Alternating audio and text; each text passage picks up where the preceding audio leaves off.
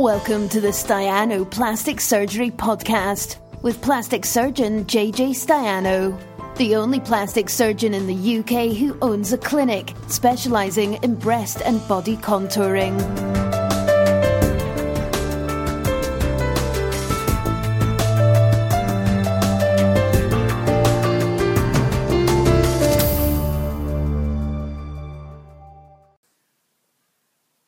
Hi, a bit later than advertised. Well, actually, oh God, is it 7:30? Sorry about that.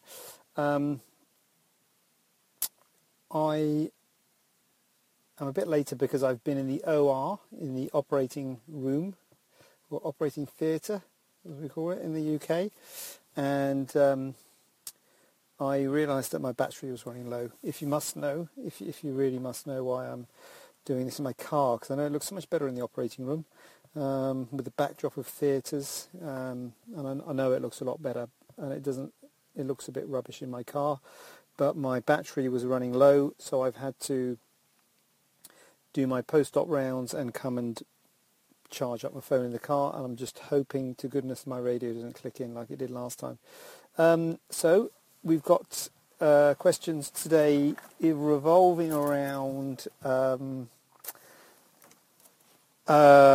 what were the questions again? There was something about what to expect after inverted nipples, how soon after surgery can I have, after consultation can I have my surgery, and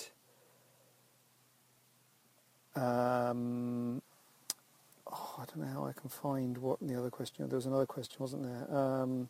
Anyway, okay. Oh, how soon I can fly and how soon I can have surgery. I think those are the three questions. Right. Okay.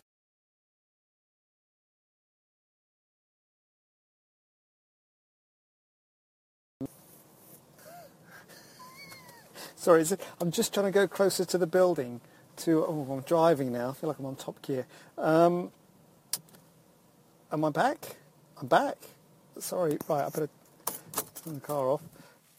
Oh, I better put it in park. Oh dear, I'm not in top gear, am I? Right. Yeah, sorry. This is a problem. I should have done it in theatres. Is the picture funny? Anyway, so, right. I'm going to answer those questions right now. Question one, what to expect after inverted nipple correction. Now, the whole thing about inverted nipple correction is that it's a really tiny little incision. There's a tiny little stab incision at the base of the nipple.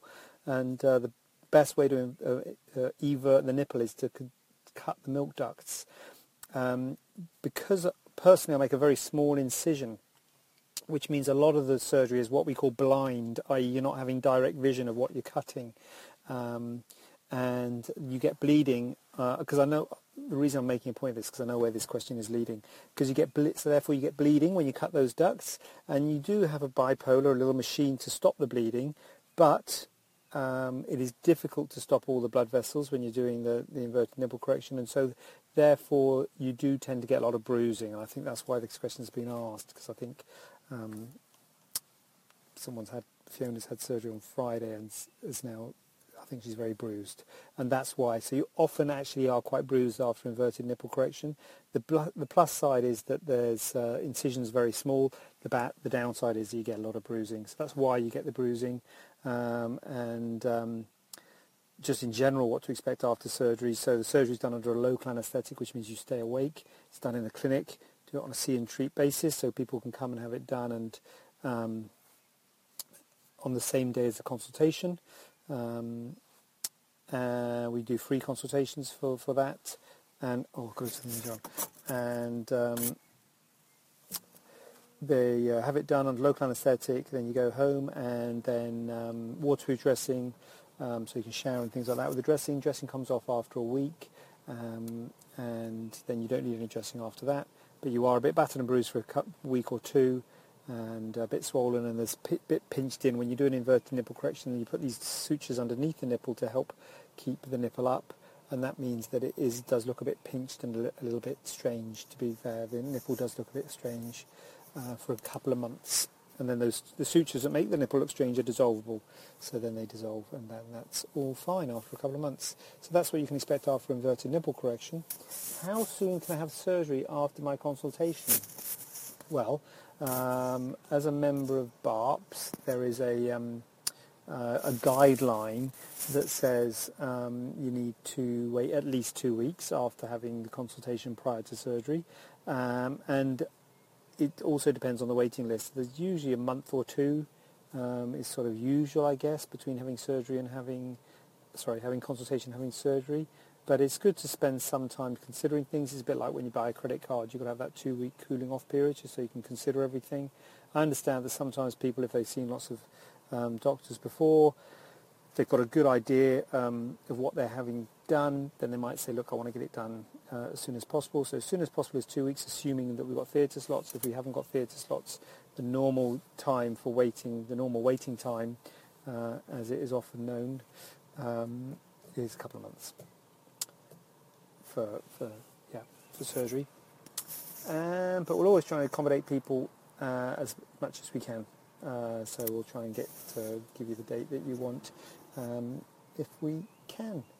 Question 2 that was. So question 3 is flying.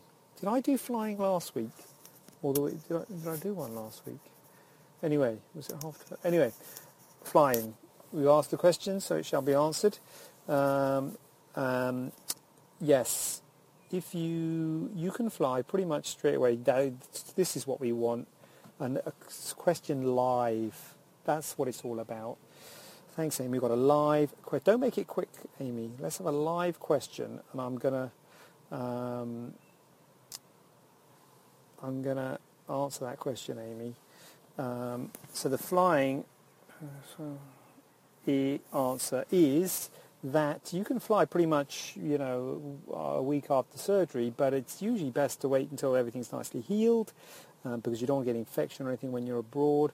And also, certainly if you're going flying for a nice thing, if you're going on holiday, then you don't want to be uncomfortable. So I'd say a couple of months would be reasonable, because you probably will be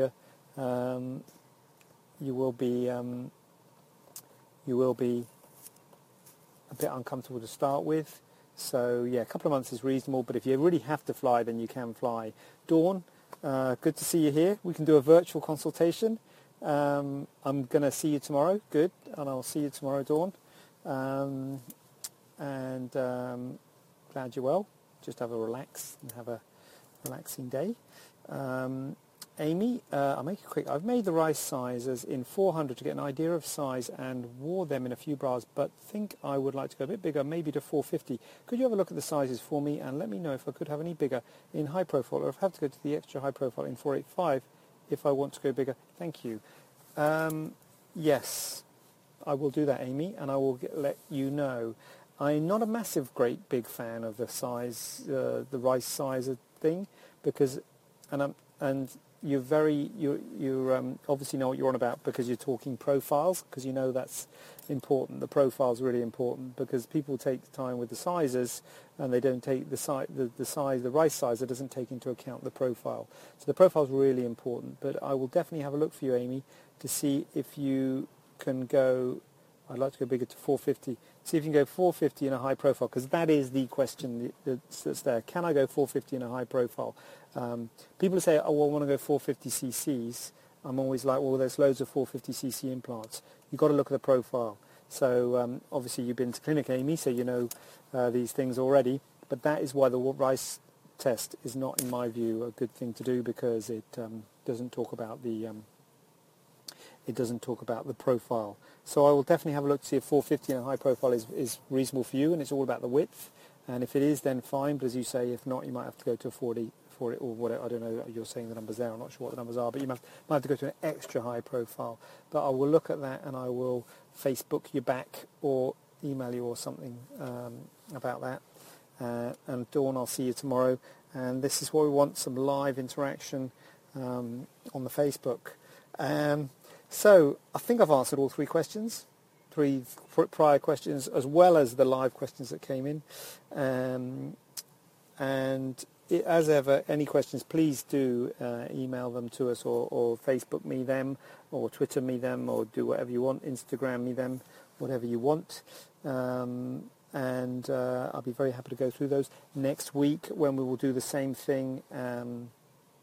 same time, same place. Well, hopefully not same place because the cars, I'm aware, it does look a bit a rubbish backdrop. So I'll see you next week. In fact, Dawn, I will see you tomorrow. Bye. Have a question not covered in today's show? Then send it over to info@staianoplasticsurgery.co.uk using the hashtag AskJJ. We'd love to hear from you.